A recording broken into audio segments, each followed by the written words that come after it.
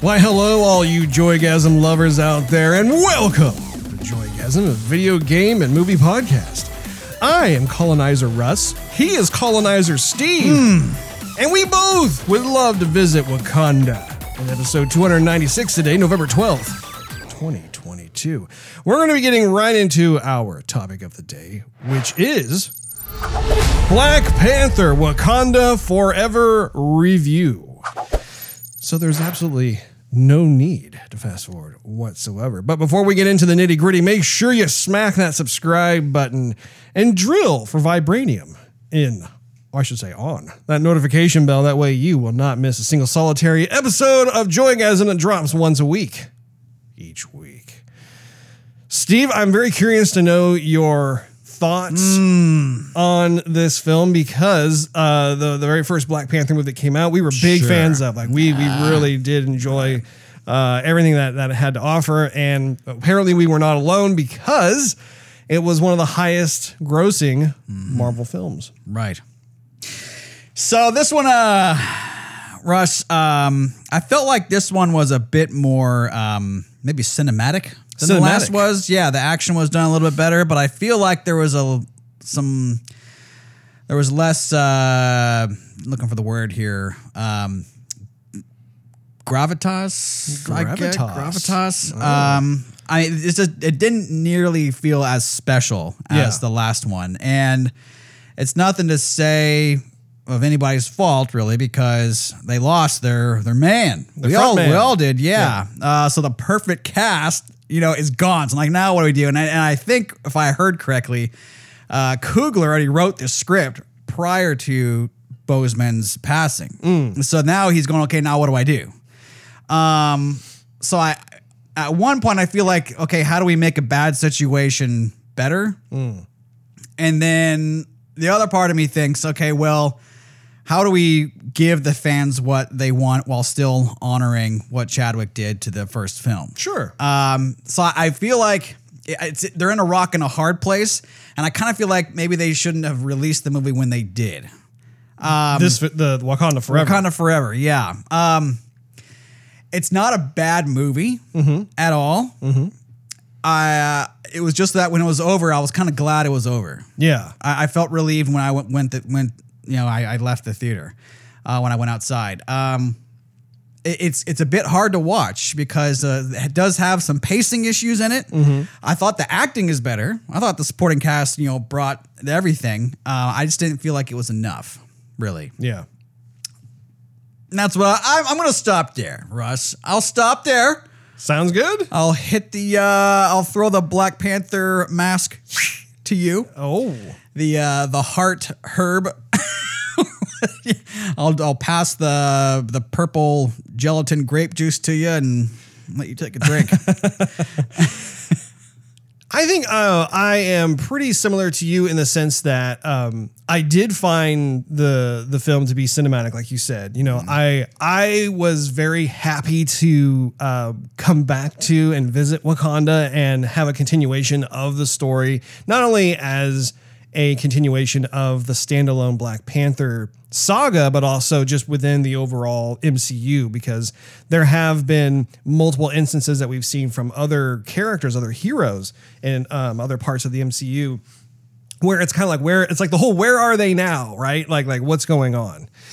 But I agree. I think to your point as well, I think that there has been this creative challenge with figuring out how do we move forward with Black Panther after Chadwick Boseman's untimely and really heartbreaking passing. And it makes sense in terms of what they decided to do, which we'll get to in a minute. I mean, like we're just talking about high level spoiler free stuff right now. But surface level. I think the best way I can describe it is, the casting director for the original Black Panther did such an exceptional job casting everybody. Like everybody fit their roles so well. And we're seeing what happens when they're forced into this creative exercise of, okay, essentially our protagonist has been taken out of what they've built here. And you're seeing the rest of the supporting cast having to shoulder that void. It's huge. It's huge. Yeah. I mean, it's absolutely big, and not only from like an acting standpoint, but also too, just the mechanics of like how a story is told through film. Where obviously you have like your main characters, your protagonists, your antagonists, you have your supporting cast. Everyone has a purpose as to how these characters function and belong and exist within any given story. So I think when it comes to Black Panther: Wakanda Forever, that's what we saw was like, on the one hand, and we'll talk more about this later, but like, I think that there was a genuine respect played toward Chadwick's performance in the past, but then also trying to figure out, okay, how do we pass that baton forward? So, but other than that, I thought that there were several neat ideas that were explored. I thought it was a very refreshing kind of direction that they decided to take with the film. But yeah, overall, I felt like it was a bit of a mixed bag in terms of the vibe. If I were to compare the vibe from the first film to the second film, what they're doing, some of the ideas they're exploring in the second film versus the first film. So we'll get into that. So without further ado, I just want to throw out the spoiler alert at this point in time. So if you haven't seen the film, then we advise you not to move any farther because we don't want to ruin the experience for you. So in terms of where they took, I think the biggest, or one of the biggest things to discuss is actually the passing of the baton between Chadwick Boseman as T'Challa, and then having that go to Shuri, right? So she is the next Black Panther. That makes sense in terms of like, if you read the comics, I don't read the Black Panther comics, but I was doing some research online, and apparently Shuri in the comics eventually takes on the mantle at some point in time as a Black Panther. So that makes sense. But I think I think it's just hard. And I don't think that we're alone in this at all. I think that like collectively there is such a strong fan positive reaction to Chadwick Boseman as the Black Panther. Every time we see him on screen, everybody, you could just feel everybody smiling in the theater when he was on screen. Sure. Just like many other. Like anytime you see Chris Hemsworth come on as Thor, or Robert Downey Jr. as Iron Man, so on and so forth. Like they have done such a great job in casting these characters, and the actors have done justice to these different characters. And so yeah, it's kind of like a bittersweet kind of thing when you see it between the two, because it does in fact make sense for her to take on that mantle. But at the same time, it's like, man, there's still like I don't know, it's like a dual thing. Let me chime in just real quick. I'm sorry. I hate it when that happens to me. Are you done with your idea? Yeah, go ahead. Okay, so here's what I think you're feeling, because I was meditating on this, Russ. Oh, were you now? I like Shuri being Shuri. Yeah. Okay? And I love her character. But I love Chadwick Boseman being T'Challa. And I would be okay later on if she took up the mantle. Okay, fine. But right now, she is still fresh in my mind as more of a sidekick character. And so I cannot get 100% behind her, because she's the one who's crazy smart, very talented, gifted, she's developing weapons. Yeah, she's trying to create strains of molecules to save her brother's life. She's trying to save Vision in the first, or the Avengers. Her character's purpose is different than that of correct. T'Challa. Yeah, and so we got all the way to like the third act, I would say, and I'm sitting in the theater going, what do we? I haven't seen Black Panther yet, and which direction are we going to go? I figured it would be her because they kept focusing on her, but I went all the way there. So here's, I'm kind of thinking they jumped ahead. Here's what I think they should have done. I really think they should have just done a casting change and gone with the original script that Ryan Coogler had written. I don't think that would have been a bad thing. I think if they kept that bit in the very, very beginning, that kind of moment of silence where Chadwick Boseman, when you see the Marvel thing, I love that. That was beautiful. That was so well done. Very tasteful. If they, I get goosebumps. just thinking about it. Anyway, so if they kept that, so they're like, we're not at all dismissing Boseman as T'Challa. Yeah. But we got to move forward with the story and give the fans what they want, which makes perfect sense too. And I mean, they've done casting changes before. I mean, they took out Terrence Howard, for example, and put in Don Cheadle for War Machine. Mm-hmm. So it's like they've done it before, and we just had to move on with it. Mm-hmm. So I think they could have done that again here and drove the story forward. What would you think of that idea? I'm conflicted. I go back and forth just because on the one hand, I can understand what you're saying. I think that there are a lot of fans though who, I mean, like the first Black Panther movie, and especially with regards to Chadwick Boseman as being T'Challa and the Black Panther, we first get introduced to him actually through, I think it was Civil War. It was Captain America Civil War. Yeah. And then from there, the Black Panther movie got released and that sort of thing. But it's lightning in a bottle when you can find an actor who resonates with fans in a very short period of time, like the way Chadwick did with Black Panther. And so there's a dilemma in the sense that I think that the big question is, do we go the direction of what you're talking about, where it's like, you cast someone else to play essentially the same character, the same role, or do we want to basically bookend that particular character and then go a different direction? And I think, another option could have been like maybe there was someone else who could take on the mantle, because they did in fact establish in the first Black Panther movie that it's not like there's one Black Panther and that's it. That's one and done. And if that character dies, then all of a sudden, there's just no more Black Panthers. Right. No, it's more of this mantle of responsibility and honor. There's a competition. Yeah. So anytime that happens, you have all the different African tribes within Wakanda that basically go through this ritual, right? And whoever is basically the strongest and able to vanquish the other contenders, so to speak, with no special abilities. This is just human to human. Yeah, man they to man. strip away whoever Right. the current one is, and yeah, that's actually an interesting thing about it too, is how it's not only when a Black Panther passes away, but it seems to be kind of an annual thing. Like even when the current Black Panther is still alive, Right.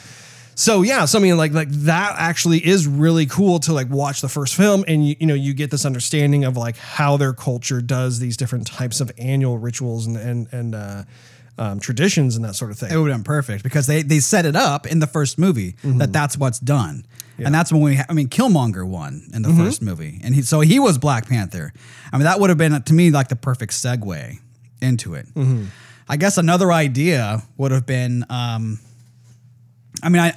thinking that Disney and Marvel really wanted to respect what the family wanted too. Oh, and sure. So, they've already had to deal with Chadwick passing, and that was crazy difficult to deal with and process. And now they don't want to see it on screen forever in Hollywood if they just want to watch a Marvel movie, right? So I think it's respectful there, but at the same time, I think a better way of doing it, if they still wanted to show him passing, was to have him go out in a blaze of glory. Where that's like a king's death, right? I was thinking before the movie started, we saw the trailer to John Wick 4, and there's that scene a good life deserves a good death. And I'm thinking that really goes along with Chadwick Boseman and T'Challa and everything that we have been propping him up with and he's been giving us. And why not just have him go out in a blaze of glory and just end that legacy just on top, just with an explosion sort of deal. I mean, that's one way that you could definitely do it. I do think that it's very realistic, however, to showcase other ways of going out as well. It's romantic, right? To think about going out in a blaze of glory. And there are definitely instances where I think that particular direction is appropriate. But I also think too, T'Challa's father died in that bomb explosion. That's right. Called, and that was not a blaze of glory. That was a tragedy. That was terrible. And but he was the king of Wakanda, right? Right. He was Angela Bassett's husband. Yeah. So that was not a blaze of glory, but it didn't matter because it resonates with everybody because we got to see, as we got introduced to T'Challa, this absolutely horrific event that happened while he was present. He was there. He held his father as he passed away. So, I think that there are different ways to go about it. I do think in terms of whenever we did in fact see references to Chadwick Boseman as T'Challa in the film, those were some of my favorite moments in the film. Like whether it was like a painted mural or like we saw, I think it was toward the end, there was like kind of this montage of different moments from the different films. That was one of my favorite parts of the entire movie, honestly, because it's taking the time to acknowledge and pay respects to someone who really has been a big moving force in making this property a success to what it is. But also, too, the actor behind the character is also, I think, definitely just worthy of them doing that. And the way that I think Ryan Coogler put it in there, it was just beautiful. It was a very beautiful thing to like see that because it impacts both on a fictional level, but also in a nonfiction level as well. And I kind of almost wished that perhaps there were different types of ways that they could find creative opportunities to show more of that, like maybe show more of those types of sequences during Shuri's various types of struggles. Because I think one of the things that the film does well is how you're witnessing this royal family that's falling apart. Mm-hmm. You have the father of both Shuri and T'Challa pass away tragically. You have T'Challa also go away. You have in this film also we witness the queen passing away. So Shuri is really, I mean, like it's interesting when we get introduced to her in Black Panther, just because she's just this idealistic, very intelligent, very bright, talented inventor. She's doing stuff. She's not necessarily naive necessarily. She's very much aware of like current events, what's going on. And her capacity, her purpose is to basically be almost like Q from James Bond in a way, but for Wakanda, right? Good comparison. And so it's interesting to see her be stripped of these various types of family members where, you can see that she feels very exposed. She feels very vulnerable, doesn't she? She does. Actually, you mentioned James Bond. James Bond is actually a very good example of recasting too, because like Daniel Craig, he basically killed James Bond in his James Bond series. But the character of James Bond is not dead. Yeah. Somebody else definitely will continue the mantle, and it wouldn't be like, we're going to pay respects to Daniel Craig, James Bond. It's, hey, 007 still has more stories to tell. This is just the person who is going to be 007 from now on until, of course, they retire. Yeah. Yeah. So it's interesting to watch. I mean, I think that in terms of the character arc that we see with Shuri, that I felt really bad for her. Honestly, I was concerned for the state of Wakanda, as well as, how is she gonna be able to move forward, because she's been really thrusted into this leadership role that honestly she was not planning to take on for a long time, if ever. She was very happy. Her happy place was in the lab. She enjoyed doing what she was doing. But that is a byproduct of good storytelling, in my opinion, because you want to take these characters that like we have become accustomed to doing certain things and then throw them into this situation where they're out of their comfort zone. They're a fish out of water, right? Like they're just like, what am I supposed to do? And so that breeds a lot of maturity, and we get to see like how this character is able to persevere despite all this conflict that's going on. So one of the things that I did want to talk about as one of the highlights, as far as I'm concerned, with the movie is Winston, who plays M'Baku. Yeah. I was so happy at how they put time into also developing his character, because in the first film, he's a bit of a brute, right? Like he has lots of testosterone. He comes from a tribe that is very loud, very likes to beat their chests and like that there's more of that, almost kind of a sense of a constant rivalry, if you will, to the throne, right? But in this film, I absolutely loved how we got to see him also mature and reveal like how he made a promise to Shuri's brother about being a confidant or an advisor towards Shuri, and I thought, man, that is so cool.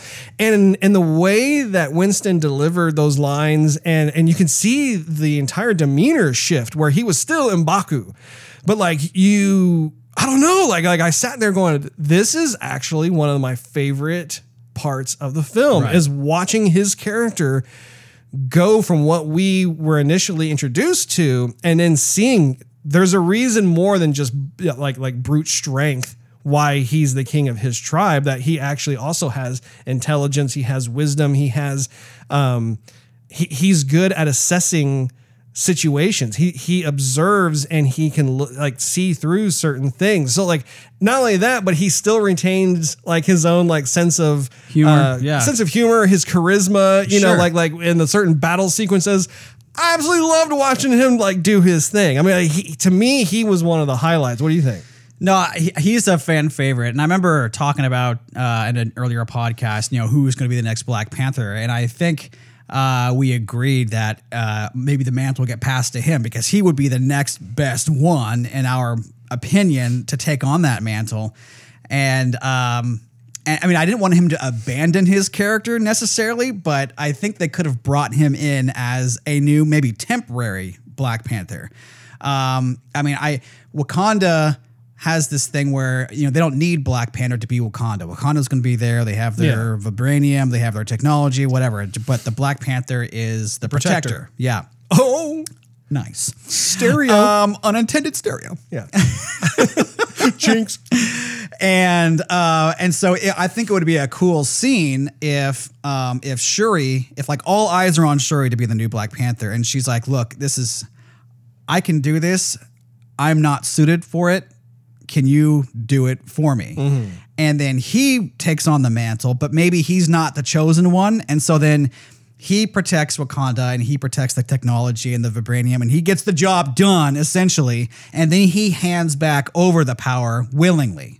So he doesn't get like consumed by greed of power in that sense. He gives it back up willingly. I've done my thing. I'll be king of my little tribe over here. And then the next Black Panther who we all agree to be, or who maybe even does a competition independently, then they become the new Black Panther. Mm-hmm. I think that would have been an incredible scene. Yeah, I mean, there are different types of possibilities that are certainly out there. I do think in terms of what we witnessed, it's tough. It's like, how do you move forward creatively?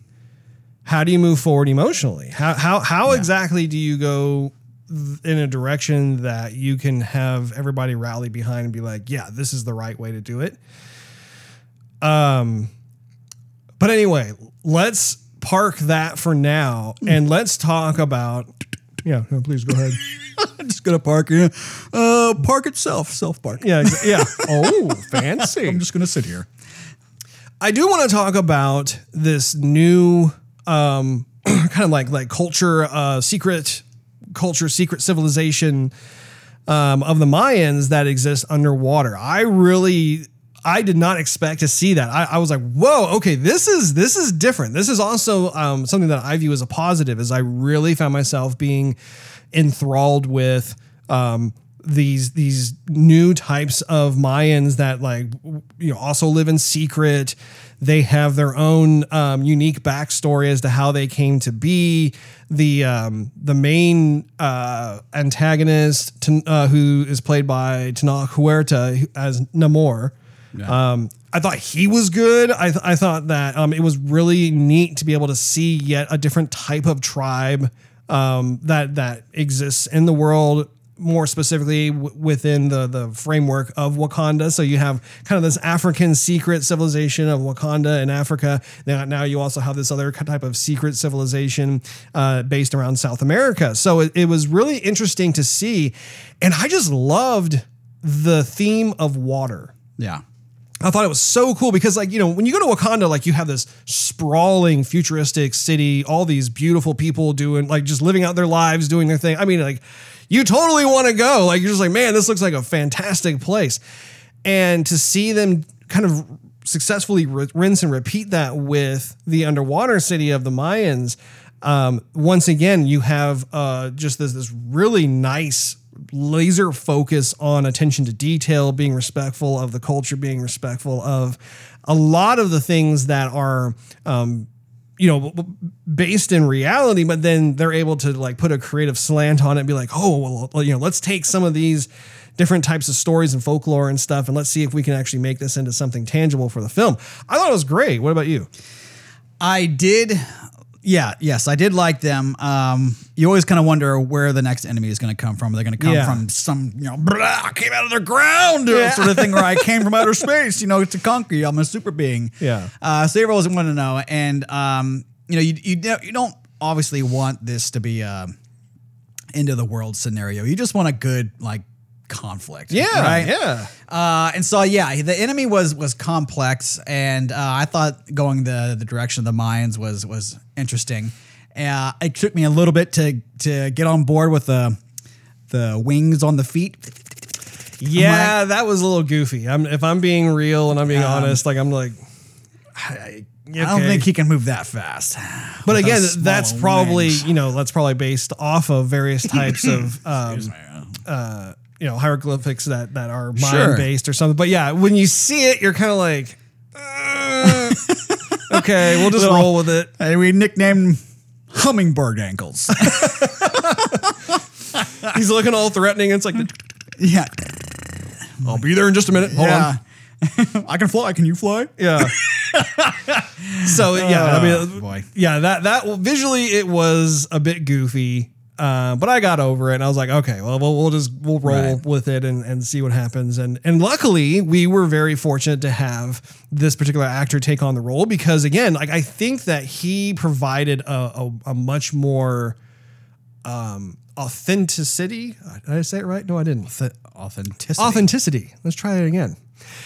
He provided a certain quality of authenticity to this brand new antagonist. And I think that speaks very highly of this actor just because, especially, like, you know, if you can imagine them saying, okay, so this character, we're going to have tiny little wings that you can fly on your ankles as you fly around and stuff. Like, you need someone with a certain level of street cred who is able to look past something like that. That's kind of like, and instead deliver, I would say, a very good performance in terms of trying to make this antagonist original, which I did. I totally think that he did. I think that he was able to approach, and I think this is also to the credit of the script writers as well. But I think it was neat to like see his vantage point, how like he really was. I mean, even though there was manipulation there, he really was attempting to try and approach this from like more of a peaceful perspective. And so it was interesting to see that as opposed to just being the standard, I'm evil, cower before me, you know, kind of stuff. So no, I thought it was very refreshing. I love seeing how he has family as well. And you get to be introduced to certain members of his family. You get to see like their fighting style, see like just how all this stuff works. So all of that. I mean, I love seeing the killer whales and I love seeing the humpback whales and how they travel underwater and how like they have maybe not as much technology as Wakanda, but they definitely hold their own and they are a force to be reckoned with as we got to see this whole thing play out. So I thought that was certainly kind of a cool thing as well. There's a scene between Shuri and Namor. Mm-hmm. He was pronouncing his name differently though. Was he? Yeah, he's like Namor, but everybody called him Namor. And in IMDb, it says like it's Namore. I think. Well, and I think it's important just as like kind of a heads up that I think like the two of us we're trying our best to make sure that we enunciate these names correctly. So if not, but that's the thing. We apologize ahead of time. And everybody in the movie called him Namor anyway. Like he was like the only one himself that had like, no, my name is Namor, no love. He goes, okay. Everybody else goes, oh, Namor. No, Namor. Well, and he had the other name too, like because like I think didn't he say that like Namor was what his enemies would call him, but then he had the other one like start with a K, like no, I think that was just his race of people were called that. Oh, yeah, okay. So they weren't like the Mayans, but they were the Mayans who, yeah, they were like a subsect of like the Atlantis Mayans, Atlantic. Atlantis is DC. I'm just saying. Mm-hmm. Yeah. Mm-hmm. What'd you think of their underwater city? I thought it was cool. You know what I was gonna actually what I was gonna draw to was there's a scene between Shuri and him, and they're negotiating basically like, why are you bad, and can we come to a resolution on this? And I thought that was kind of refreshing because that's more her perspective of not just running in there and who's got the bigger muscles, but let's talk about this. So you obviously haven't killed me yet, so you do have some morality to you. Kind of come to an understanding, perhaps. Come to an understanding. Like this person doesn't have to die, and I mean, this person who we can talk about next, the Riri. Mm-hmm. She made this machine to find vibranium, but you got to think that the CIA or the government essentially took this machine and used it, but they had to have like deconstructed it and like had blueprints or knew how to make the thing or recreate the thing. Like she's not the only one at that point. Sure. Who has the plans to make this. If they destroy that one machine, everybody's going to have that machine. They're going to have backups, so just that one focal point. I was like, no, I don't think that's just evidence enough. But then maybe again, they've been so locked away at the bottom of the ocean, they haven't known how civilization has progressed, Russ. Yeah, I would say I was not a particular fan of Riri. So as I understand it, I think she's one of the newer Marvel heroes that they've made. I think within the last like year or two, maybe longer. I don't read those comics, so I'm not up to date on all this stuff. But I want to say she is Ironheart in the comic books, and essentially she's this bright young student who essentially kind of like becomes Iron Man in her own way, which, I mean, it's very evident like when you're watching this movie and you see her concoct her own like, Mark I, so to speak. And I had a bit of an issue with that just because once again, it's like, when you're making any given character, you want to be original with that character. And you want to give them certain attributes and talents and gifts that allow them to stand on their own, be unique, be original, right? Tony Stark is one of those characters where due to his intelligence and his ability to do things, he was, to say he was a prodigy is putting it very, very lightly. He is someone who is one of the smartest people on the planet. He was able to create this suit of armor that we all know to be Iron Man. And even in Iron Man 2, they did explore a bit of the idea of having these other countries trying to come up with their own Iron Man suit and like, what happens when you as someone who has good intentions, who is doing their civic duty, who does in fact have these gifts, is able to create something that then everybody else wants to replicate and copy for their own nefarious purposes. How do you deal with that, right? So there is a bit of a realistic type of scenario in that. But when it comes to this, where like she's a student in college, she has certain abilities and gifts and stuff, but to watch her create under duress in a very short amount of time, a suit of armor that quite honestly, it's approaching the point where it's rivaling what Iron Man was. I just feel like that's doing a disservice to Tony Stark as Iron Man, as we've come to know him. And I don't know. I feel like if you're going to create new characters, I'm all for creating new characters within any given universe. That's fantastic.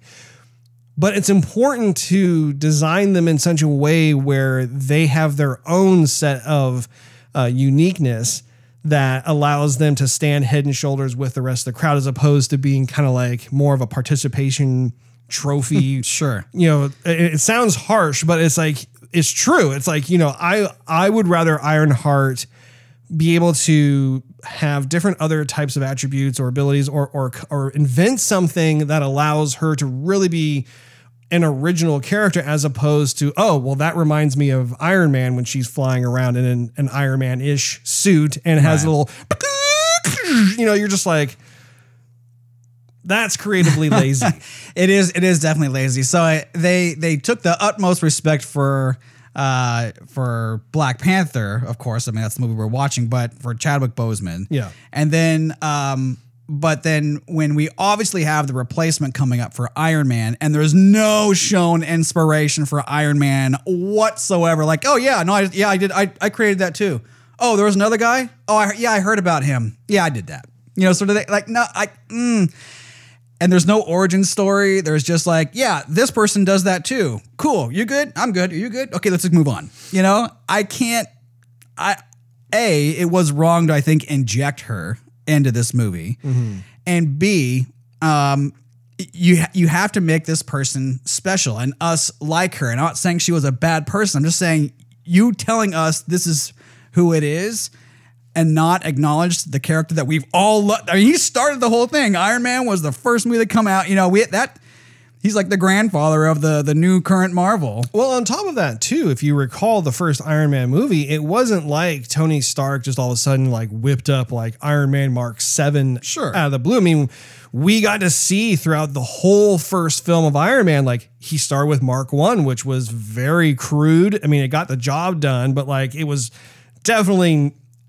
it was not advanced at all. And then we watch as he's working on Mark 2 and how there's still bugs and how things... Again, this is someone who in the MCU is one of the most intelligent people in the world. Right. And he's having to go through these paces in order to create an optimized suit of flying armor. Right. That's awesome because we as the audience get to go through this journey with this character and realize, wow, this is bleeding edge technology. This is something that no one else knows how to do. And even he's having to try and figure out how to make it work. And then throughout like the entire character existence, every time we see Iron Man, he's got a new suit because he's constantly improving upon it. He's making new things. So like for the movie going audience, we appreciate seeing his continuation of, iterating on his passion project basically versus what we see in this film with Riri, where like, again, in a very short amount of time, she concocts this suit that, basically was on par with probably about Iron Man Mark 3 at least. And again, it calls back thoughts of, what Tony Stark was, like what Tony Stark brought to the table, why Tony Stark was unique. And I instead would have preferred to have seen a different direction in terms of, she can still be intelligent. She can still be an inventor. She can still, have all these like great attributes and stuff. Come up with something different. Come up with something new. Right. Otherwise, it starts to feel like it's being rehashed. And who wants to diminish the legacy of Tony Stark either? Exactly. So, yeah, I just thought they went about her completely wrong. Mm-hmm. So I just felt that was too forced, honestly. So every time she was on screen, I couldn't get rid of that feeling of like, no, you're not the new Tony Stark. No, you're not the new Iron Man. I'm just not going to accept this soon. Like, Chadwick Boseman passing, we have to accept it. I mean, there is no going back. Yeah. So we have to move on with somebody new, being Black Panther. Iron Man, okay, he died, and the character died in the movie. So at some point, yes, we will have a new Iron Man. But I just think, I don't know, A, wrong time, and B, kind of wrong way to do it. Mm-hmm. Yeah. Well, I say let's pivot from this over to a few pieces of trivia courtesy of IMDb, because there are some nuggets in here for sure. Look forward to. We haven't done a courtesy of IMDb nugget in a while, Russ. It's true. It's very true. I thought it was time to bring it back, as they say. Time. Tana Huerta, who plays the ruler of an underwater kingdom, didn't know how to swim. How's that for ironic? Oh, boy.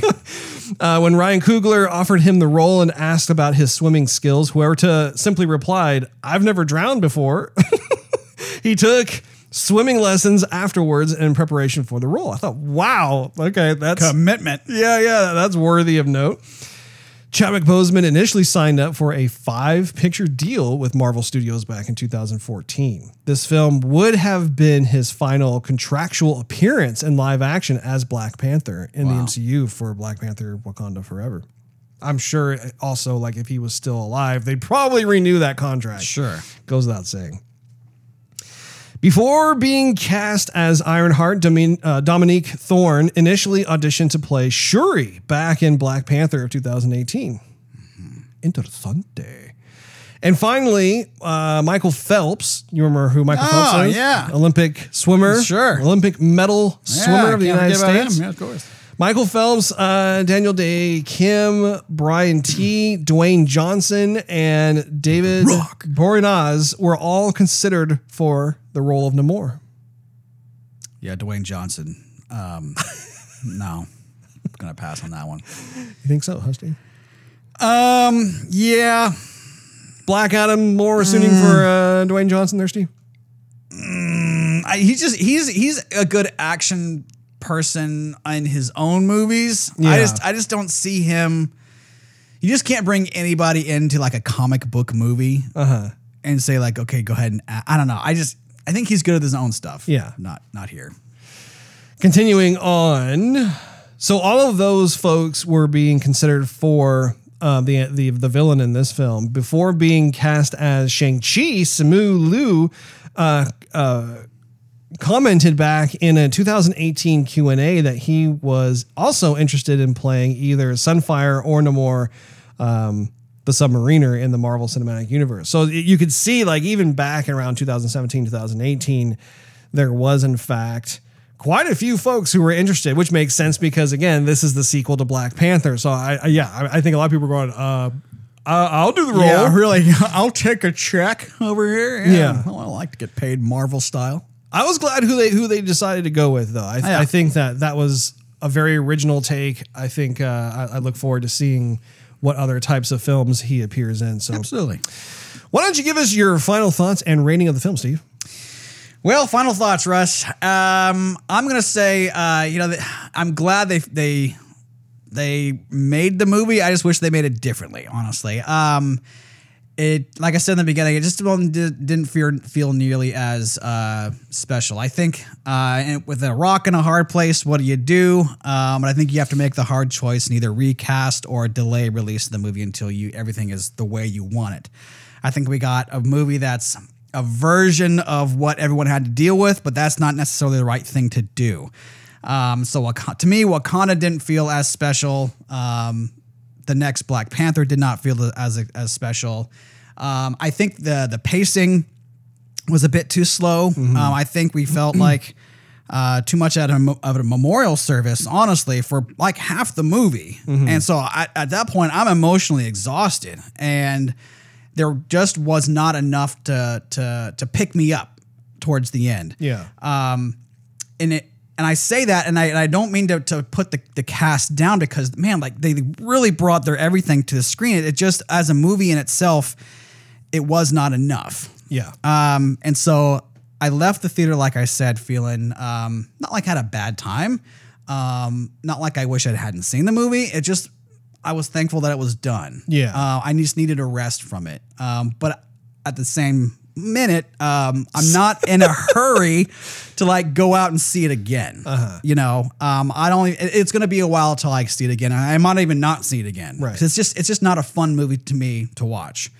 I guess in that regard, one thing I didn't say also too is, even at the funeral, even if we chose the way they went with it, I would have think that any one of the Avengers could have just shown up too and paid respects at the funeral, and nobody was there whatsoever. I thought, no, that's a good point. I don't agree with that at all. Yeah, I that is a very good observation. I totally agree. So anyhow, no, I feel bad about this, but I've been tossing between a 2.5 and a 3, and I think I'm just going to go with a 2.5. So in my situation, first of all, the film was longer than I expected. We went to a 10:30 showing at night, and it was past 1:30 by the time we left the theater, which I was like, whoa, I was expecting like it'd be done around like, say, 12:30, Sure, maybe 1. Now, granted, the first like 30 minutes of the whole thing was nothing but advertisements. I mean, the theaters have gotten way out of hand with how much they just throw because they realize they have this captivated audience right there, and you're just like, it's just ridiculous. So I would say the film is probably 2.5 hours ish. I don't know the exact runtime. it's like 2 hours 40 something minutes. Is that what it is? You know, a little 2 hours 40 some odd minutes.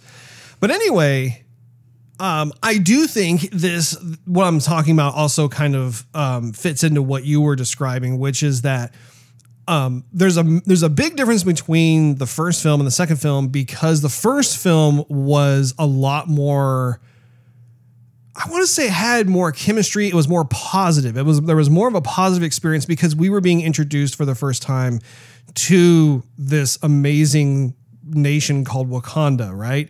We were introduced to more of T'Challa's family and some of the family hijinks that go on and how those types of things happen in all sorts of families, right? I mean, even with you and I as brothers, we have our own way of bantering with each other and giving each other crap on certain things or being there when the other one is feeling down or whatever. And I feel like the first film was very successful in that. I also think the second film was successful in that to a certain degree, but there was so much family tragedy going on that, like there was kind of this constant sense, which I understand to a certain extent, because from a storytelling perspective, you're throwing all these different types of conflict at this next protagonist, right? In order to like understand, like, man, these just seem like impossible odds. How on earth are they going to persevere? Are they going to find a way out of it, right? And so we do get to see that, but at the same time, yeah, like there is a noticeable shift in terms of the tone of the movie. And so like, yeah, I too was feeling pretty exhausted by the end of it. And I think you touched on that well. Also, I do think that there are several new types of characters that we got to be introduced to. I love seeing this new kind of like subsect or subculture of Mayans that exist underwater. Loved all of that. I didn't care for the Riri character. I didn't think that she was really necessary. I think that was kind of shoehorned in. I'm not exactly sure why. But overall, I prefer the first film. I prefer the first Black Panther movie. That was one of my favorite Marvel movies. And this one, again, the pacing wasn't there. I think they probably had something else that they were going to go with before the unfortunate passing of Chadwick Boseman.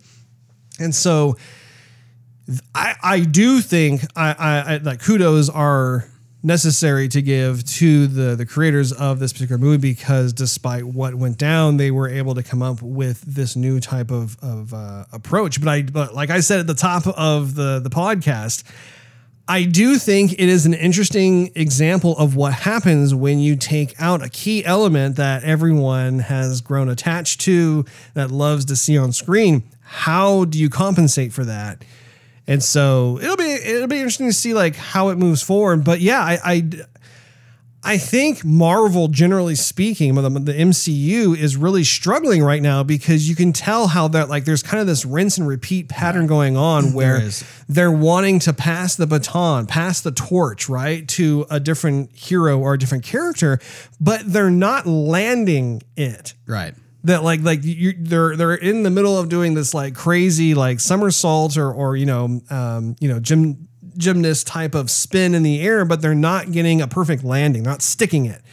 And we're seeing that happening again and again and again. And I think that the fans are realizing that, hey, there's a reason why Iron Man, Thor, Captain America, Hulk, Black Widow, Hawkeye, like there is something. I mean, even with Black Panther, Spider-Man, some of the other Avengers in there, the reason why they've stood the test of time is that these are some of the most beloved characters. Not only that, but then also one of the elements of the secret sauce that have made Marvel movies in the past so successful is the fact that they have spent all this time investing in each one of those heroes.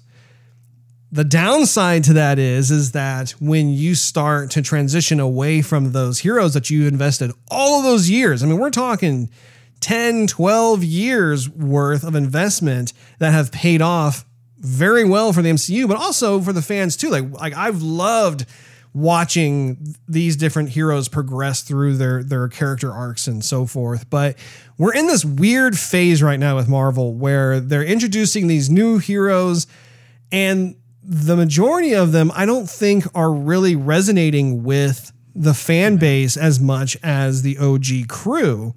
And, you know, for me as a fan, like I can tell, like I'm not nearly as excited to go see Marvel movies the way I once was. Like they did such a fantastic job with the initial phases of the MCU. For years. And now I'm just like, gosh, like I don't really know what to do with that, but that's an entirely different topic. So I'm actually, I'm agreeing with you. I am also in that conflict of going between 2.5 to 3 stars, you know, and I think I'll give it 3 stars. You just want to be different from me. No, because I do think in terms of, once again, like I loved seeing the cast of Black Panther come back and resume their roles, right? Like they're all fantastic. I loved seeing the new folks coming in with the exception of Riri. I just was not a fan of Riri. And I liked the places they went. I liked some of the things that they were exploring. Like for instance, the growing understanding from nations that vibranium exists. And, you know, Wakanda went from being like, no one knew it existed to then, oh, now the world knows that this Wakanda place exists to, hey, we'd like your resources. You know, how does that nation deal with it, especially considering the fact that the royal family is having tragedy after tragedy go on? How do they persevere? How do they move forward? I liked all of that. I thought it was cool. I liked also the origin story of Namor and his people and like, you know, what was going on with that as well. So there were a lot of different things that I thought were working out well, but I just feel like I want Chadwick to be back. And also too, like, you know, like the fight sequences, for example, I think the one-on-one, like with the Wakanda general fighting for the first time on the I don't know, the freeway bridge or whatever it was with Oye. Yeah, with some of with Namor's tribes people. Sure. You know, I thought that was really good. But then like kind of like the one instance with them on like the Wakanda ship, and there wasn't like it didn't have the same level of emotionality that the battles from the first Black Panther movie had. And even the battle between Shuri and Namor, I mean, it was okay, but like, again, like they're just like, if you were to compare that to say Black Panther of T'Challa and Warmonger, like that had weight to it. Like that there was, you know, and that was within the family itself because he too was part of the royal family. You know, the ideologies that were there, I think caused me to be more on the edge of my seat as a viewer. And that's not to discount some of the approaches that they explored in this, where we were talking earlier about how Shuri was more of a diplomat, right? She is different than her brother in terms of trying to find a solution. And so I thought that was interesting too. So yeah, I mean, I would give the film 3 stars. And I don't know like how they're going to move forward with her being Black Panther and how it's going to work with the overall MCU. We'll just have to wait and see, but definitely, you know, I prefer the first film out of the 2. That wraps up this episode of Joygasm. We appreciate you for hanging out with us. If you enjoyed this episode, we invite you to check out patreon.com/Joygasm, where you can enjoy exclusive perks and early access to the show. Not to mention, it continues to financially help us doing the podcast.